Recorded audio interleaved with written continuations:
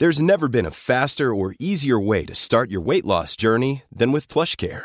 PlushCare accepts most insurance plans and gives you online access to board-certified physicians who can prescribe FDA-approved weight loss medications like Wegovy and Zepbound for those who qualify.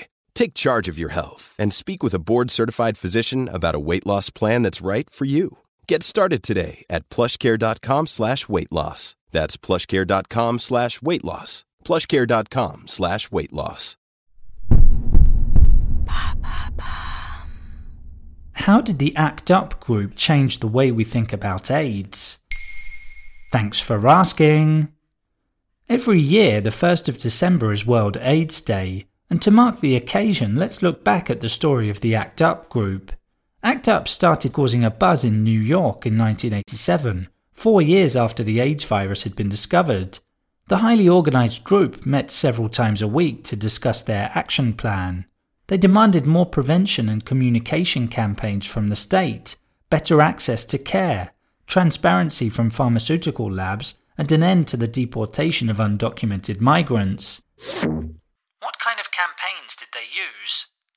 They used shock tactics to attract the attention of the media.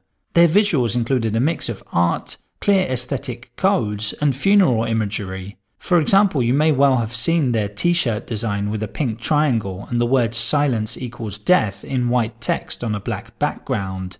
Their signature action was the die-in. It's a variation on the sit-in, which sees activists lie down in the street to represent those who die from AIDS.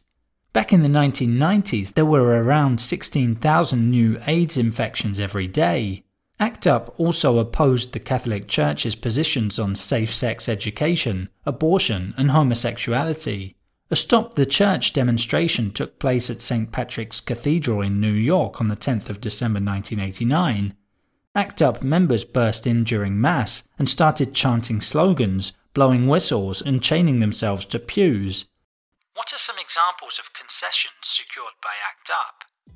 According to former activist Sarah Schulman, who wrote a book about ACT UP New York, the group managed to convince pharmaceutical labs to offer some patients experimental treatments. The drugs weren't always produced in a high enough quantity, and the authorities wanted to distribute them by a random draw, something which ACT UP managed to prevent. All around the world, they gave a voice to AIDS sufferers and showed their faces.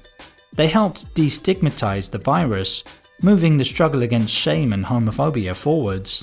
To this day, ACT UP continues to campaign for equal access to healthcare and free testing around the world. Furthermore, the group's civil disobedience tactics have influenced a number of other LGBT and environmental groups. Extinction Rebellion was one such clear example, as the group regularly used die-ins to raise awareness around climate change. There you have it! Now you know how the ACT UP group changed the way we think about AIDS. In under 3 minutes, we answer your questions and help you understand the true meaning behind the trends, concepts, and acronyms that are making headlines. Listen along and you will really know for sure.